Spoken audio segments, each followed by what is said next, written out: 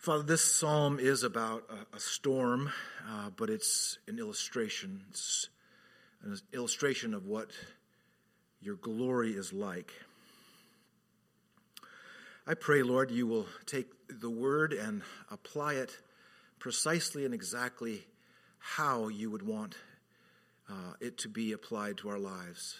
And so we lean upon you, we rest upon you, we ask you to intervene and demonstrate your power to us and help us to find peace. In Christ's name we pray. Amen.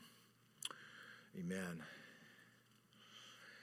When I was in Florida, Marianne and I were in Orlando, Florida, and I grew up in Southern California. And Southern California typically has a high pressure above by way of the climate. There's always a high pressure usually. And so we have very mild Mediterranean-style climate there. And those of you who are from the East Coast, you're aware of storms more than we are on the West Coast. And Marianne and I encountered storms in Orlando for the first time. First time, like 1 o'clock every day, particularly in the summertime, it is stormy, and it is thunder and lightning. I remember we were in this apartment, and I went out into the stairwell, which had kind of this open area to it, and I just thought, well, I'm going to experience this lightning storm. Let's just go out here. Yeah, this is one of these things that you wonder, was Darwin right? No, so this is one of those moments, and I just stood out there on the stairwell, and I just kind of looked up into the stormy sky, and sort of bring it on. Let me see this lightning. And of course, within moments, a lightning bolt, it sure seemed very close to me. And I just humbly walked back into our apartment and said, that was one of the more foolish things I think I've ever done. And I was not wearing a foil hat, by the way, so in case some of you were wondering. But storms are powerful and humbling.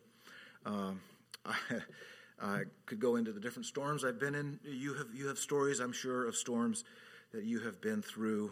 And so the Psalm 29 is an account of a storm. Look at verse 1 with me. You have it right there in your worship folder. I really want you to take a look at this. Take a look at this psalm. Look at verse 1. The psalm starts in heaven. Ascribe to the Lord, O heavenly beings, talking to angels. Ascribe to the Lord glory and strength. Ascribe to the Lord the glory due his name. Worship the Lord in splendor of holiness. David is the author, and David has an image of heaven. And he knows something of what's going on in heaven, and he's talking to angels here. And he has a vision of glory, the glory of God, and he knows that in heaven, angels can see this glory clearly, and so he's talking to them. Ascribe, use words that give a right account of what you see. Worship in a way that corresponds with who God is. Right? Verse 1 and 2. Then verse 3, David moves it down to earth. It's poetry. The movement of the psalm is actually a storm that seems to be moving across Israel, seems to be moving from the south to the north. In the north is Lebanon. David is looking for an illustration. What is it like to experience and understand the glory of God? What's it like? Parents, maybe you have young children. Someday you're going to have to describe this to your children. What is it like that God has glory? See, Ted Tripp in his book, Shepherding a Child's Heart, it tells us that children are glory seekers. They're searching for glory in blueberry pie. They're searching for glory in, jumping off a tree fort or something. They're looking for glory in spectacular experiences. We've been wired for glory. And David is looking, what is a glorious, in fact, he uses a fearful illustration. What illustration would give a right representation of the weight of glory? Remember that the word glory means weightiness in the Hebrew language. Weightiness. The Reformation of 500 years ago, we think of Luther particularly, who was the instigator of what we now call the Reformation. Calvin would come some years later. Others were precursors, men who had discovered Scripture and the gospel prior to that, to Luther. We think of John Wycliffe in England. We think of John Huss in Bohemia, or what we'd call Czechoslovakia today. The Reformation was a recovery of the weight of God's glory and glorying in God alone for salvation. Man is not cooperating with God in a process of salvation. This is very important. God is not infusing grace into our lives as we obey our church, cooperate with the priest, and we're hoping that as we partake of the sacraments, we are gaining some kind of status before God. He's infusing grace. No. Any time man can take credit for salvation, just 1% of it, watch how much we will take. Of course, we don't take even 1% of it. And the Reformation was a rediscovery of a God-centered, Christ-glorifying, grace alone, justified by faith alone, centered worship. Sola Deo Gloria, the Latin phrase, to God alone be the glory.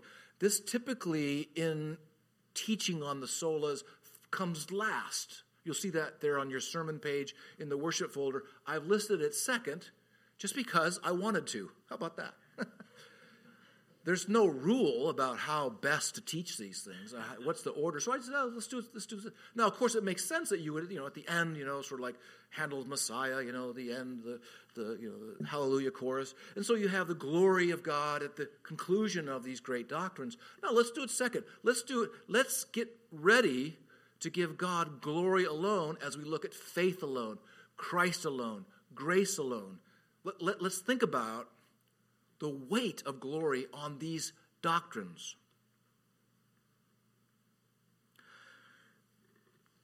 You see, why is God given the glory alone? Because our salvation is from mercy alone. It's like the calm that will come over Florida in a few days. Not a single person in Florida will make that happen. Not a single person, when they look out upon a beautiful sunrise in a day or two, and perhaps birds finally, if there's any birds left, birds finally chirping, and there's some sense of a return to some sort of normalcy, not a single person will be able to give praise to themselves for that. There's not a human accomplishment. So is the peace that comes in salvation, not anything that we have done. Now, we started in heaven, verses 1 and 2, angels. Angels, you get it together up there. That's what basically David's saying.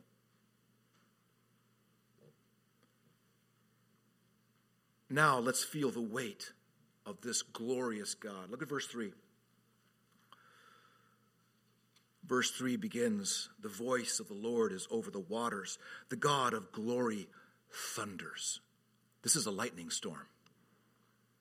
The Lord over many waters. Verse 3. Interesting, as I studied this, it's not all that clear where the waters are. It's like in a hurricane, can you figure out where the water's coming from? Is the water in the little cute little lake here? No, the water is coming all around you. The imagery here is that the waters, even the floods, are in places that you wouldn't normally. They're in the clouds. The flooding and the water is all around. The voice of the Lord is over the waters. These are the waters of a pelting rain resulting from a thunderstorm. This has been nicknamed the Psalm of Seven Thunders. There's 7 references to God's voice. The key point, the sermon in a sentence. How about this? So on the drive home, here it is. The revelation of God's power functions as a summons to respond to him. The revelation of God's power functions as a summons. You see a beautiful sunset, it is talking to you. You see beautiful stars at night, they are talking to you. You see a beautiful rose or a hibiscus, they're communicating to you the glory of God. That is not, it is not an experience of non-communication. God is using the physical world to communicate his glory, and we have been made to receive that. We can understand it. When you see beauty, God is communicating to you something of his glory. God, the all-glorious one, makes himself heard in the thunder. That's what David's saying. The theme is the voice of God. The voice, look at how he says it in verse 3. The voice of the Lord is over the waters. God is speaking in and through the waters of this thunderstorm. And look at verse 4. What about this voice? The voice is powerful. The voice of the Lord is full of majesty. So it's not just a threatening voice. It's not just a fearful voice. It is a majestic, marvelous voice. Look at verse 5. The voice of the Lord breaks the cedars. The Lord breaks the cedars of Lebanon. This is a little kind of a mini theme in the Bible. Lebanon shows up. The cedars of Lebanon were used to build the temple. They were kind of a big deal, special trees. The imagery here is that, of course, when a tree gets struck by lightning, it's the top of the tree usually that gets struck. And what the imagery here is that God's lightning is splitting these powerful trees up in the northern above Israel there in Lebanon. This is the sound of cracking timber, the crack of wood. And what is this cracking of wood? Well, that is like the voice of the Lord. This is poetry. Poetry is sort of a written emotion describing in an artful way what needs words that are artful and beautiful in expression. Now look at verse 6. This thunderstorm includes flashes of light. Look at verse 6. I'm sorry, I skipped verse 6. Verse 6 says, he makes Lebanon to skip like a calf and Sirion like a young wild axe. Sirion is an old Phoenician word for the Mount Hermon. You've heard of it, Mount Hermon? That's up in the north of Israel. So this is an old Phoenician word for Mount Hermon. The point here is verse 6. He makes Lebanon to skip like a calf. Now, there's 2 ways to look at this. A skipping calf, that's kind of cute, isn't it? Right? Does that fit with what's been going on that doesn't fit? A skipping little happy calf? No. Have you ever seen an animal frightened because of noise?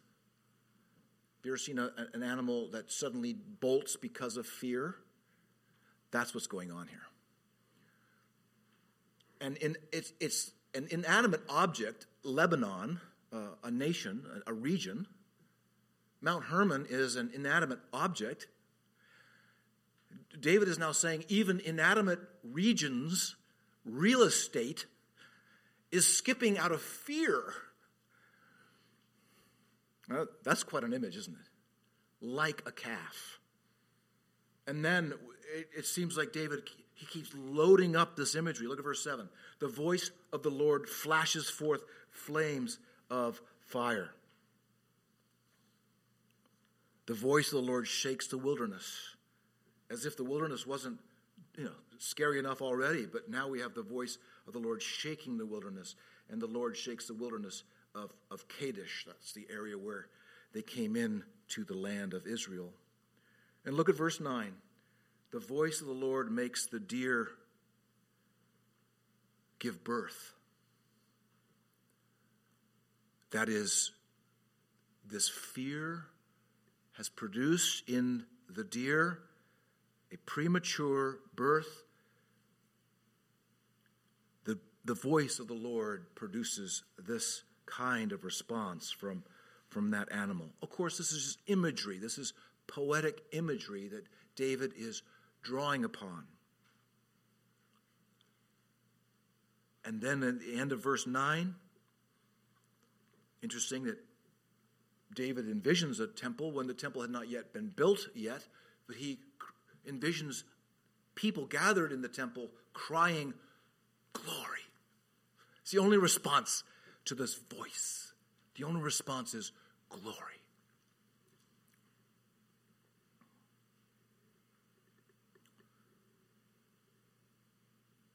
Doesn't it seem that God is terrifying as he reveals his presence? And the answer is yes. And of course, we've talked a bit about how Luther took seriously the holiness of God. He was a man who was committed to everything his church prescribed for him. He was trying to obey God's law, and he never had a sense that the law of God was satisfied. He always had a sense he was guilty before God's law. And Luther was being driven mad. He thought he was going crazy because he knew, and he began to understand that he could not meet God's law, its standards. And he began to despair of his salvation. The law of God was functioning like the lightning in this storm of David's. The revealing of God's holiness is not good news for sinners.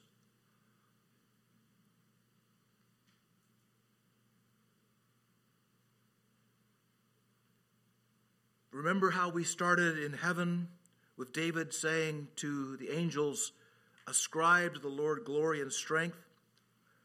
Then we've moved down to the storm, the lightning storm on earth. And then, now read with me, verse 10. The Lord sits enthroned over the flood. The Lord sits enthroned as king forever. That's David's conclusion to this thundering voice of God. This is evidence that he's the king. How do kings speak? Kings don't suggest things. Kings do not dialogue with their subjects. Kings make decrees. Kings announce the future. And that's what David's saying. He says, my God is like a storm who comes. And how do I know he is enthroned? Because he does his will from heaven. It is like a storm that cannot be controlled. It is an awe-inspiring storm. And he sits enthroned as king forever. Some of you will be reminded of the conversation of one of the children in The Lion, the Witch, and the Wardrobe. Her name is Susan, and she's having a conversation with a talking beaver. And the beaver is explaining to her who is Aslan. And the beaver says, Aslan is a lion. The lion, the great lion. Oh, said Susan. I thought he was a man. Is he quite safe? I shall feel rather nervous about meeting a lion. Safe, said Mr. Beaver. Who said anything about safe? Of course he isn't safe, but he's good. He's the king, I tell you. So the talking beaver tells this young girl, that there is a king in Aslan, and he's certainly not safe, but he is good. That's similar to what David's doing here in Psalm 29. Now, why do I bring up this text, and why is it important? Because of how David concludes this psalm. Verse 11. David, who knows the awesome holiness and glory of God, cries out a kind of benediction. May the Lord give strength to his people. May the Lord bless his people with peace. Let me just translate that in our regular English. May we not have to face him in his holiness and in this storm. May we find, by his sheer mercy, a way to be at peace with this king. He's the king, I tell you. This is what is lost today, by and large. We have lost the kingly glory of our God. We've reduced him to the meter of felt needs. We've reduced him to sort of a therapeutic kind of counseling experience. We have lost our sense of the glorious status of our God. When Handel was putting together what we call Handel's Messiah, he spent some 2 weeks in a small apartment. He had someone providing him food, kind of sliding food under the door, and the one supplying the food noticed he wasn't eating. And over that 2-week period of time, Handel experienced glory. And when he came out, he expressed to those friends and others around him that he felt that he had been in the very presence of heaven itself. The weight of glory, the weight of the glorious gospel was in the heart of Martin Luther, and it caused him to be a very brave individual. He knew that the storm of God's holiness could only be met if Christ took the storm for sinners. How will there be peace among God's people?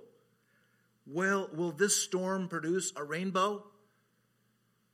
Only if God is merciful. The voice of God is rightly described like thunder to sinners.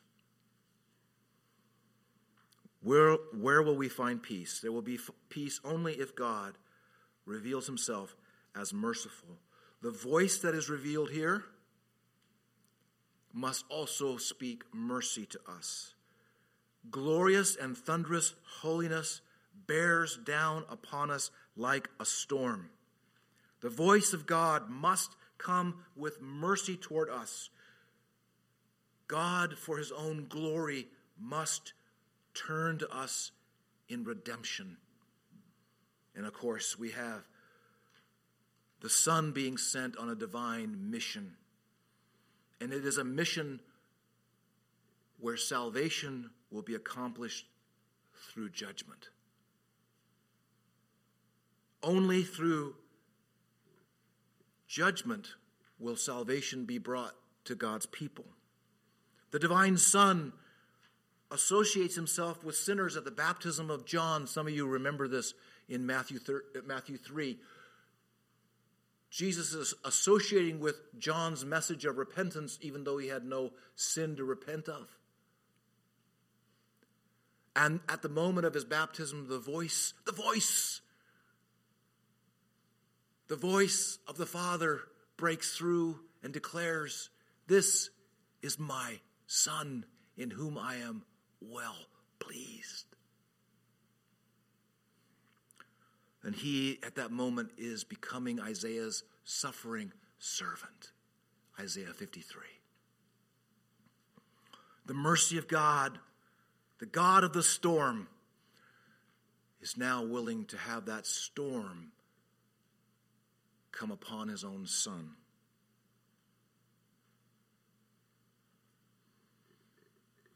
Luther, of course, discovers that he will never, ever be righteous of his own accord. He will never cooperate enough with grace. He understands he's in deep trouble. And then he discovers, it's interesting, he had been stuck with the Latin Vulgate, but he'd also been trained in the Greek, and so he began to read the Greek New Testament. And something burst through in Romans 1:17. Began to discover it wasn't that God is looking to make us righteous, but that God, by faith, declares us righteous. And the difference between that is remarkable. And Luther discovered, wait a minute, I am by grace declared righteous, not earning righteousness. I am declared righteousness. And he discovered this by looking at the original Greek language. And he describes it as the dungeon of his heart filling with life and light. He describes it as becoming born again.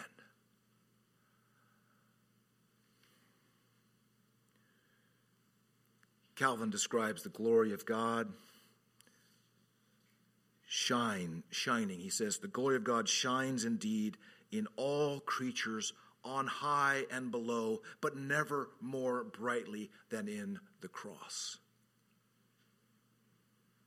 In the midst of God's thunderous judgment, his people are at peace, for the storm of wrath, revealing God's glorious justice, rested upon the divine Son for all who believe.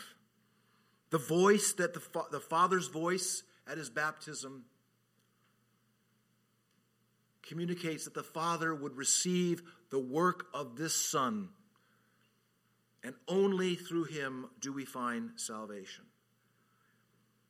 Jesus was willing to go to the cross and to no longer hear the Father's blessing upon his life, for he became sin on the cross. He no longer heard the voice of the Father's approval, for the storm of his wrath rested upon him. The storm has passed over us, and it was placed upon Jesus. And now, we who believe, the voice of God is not the voice of judgment.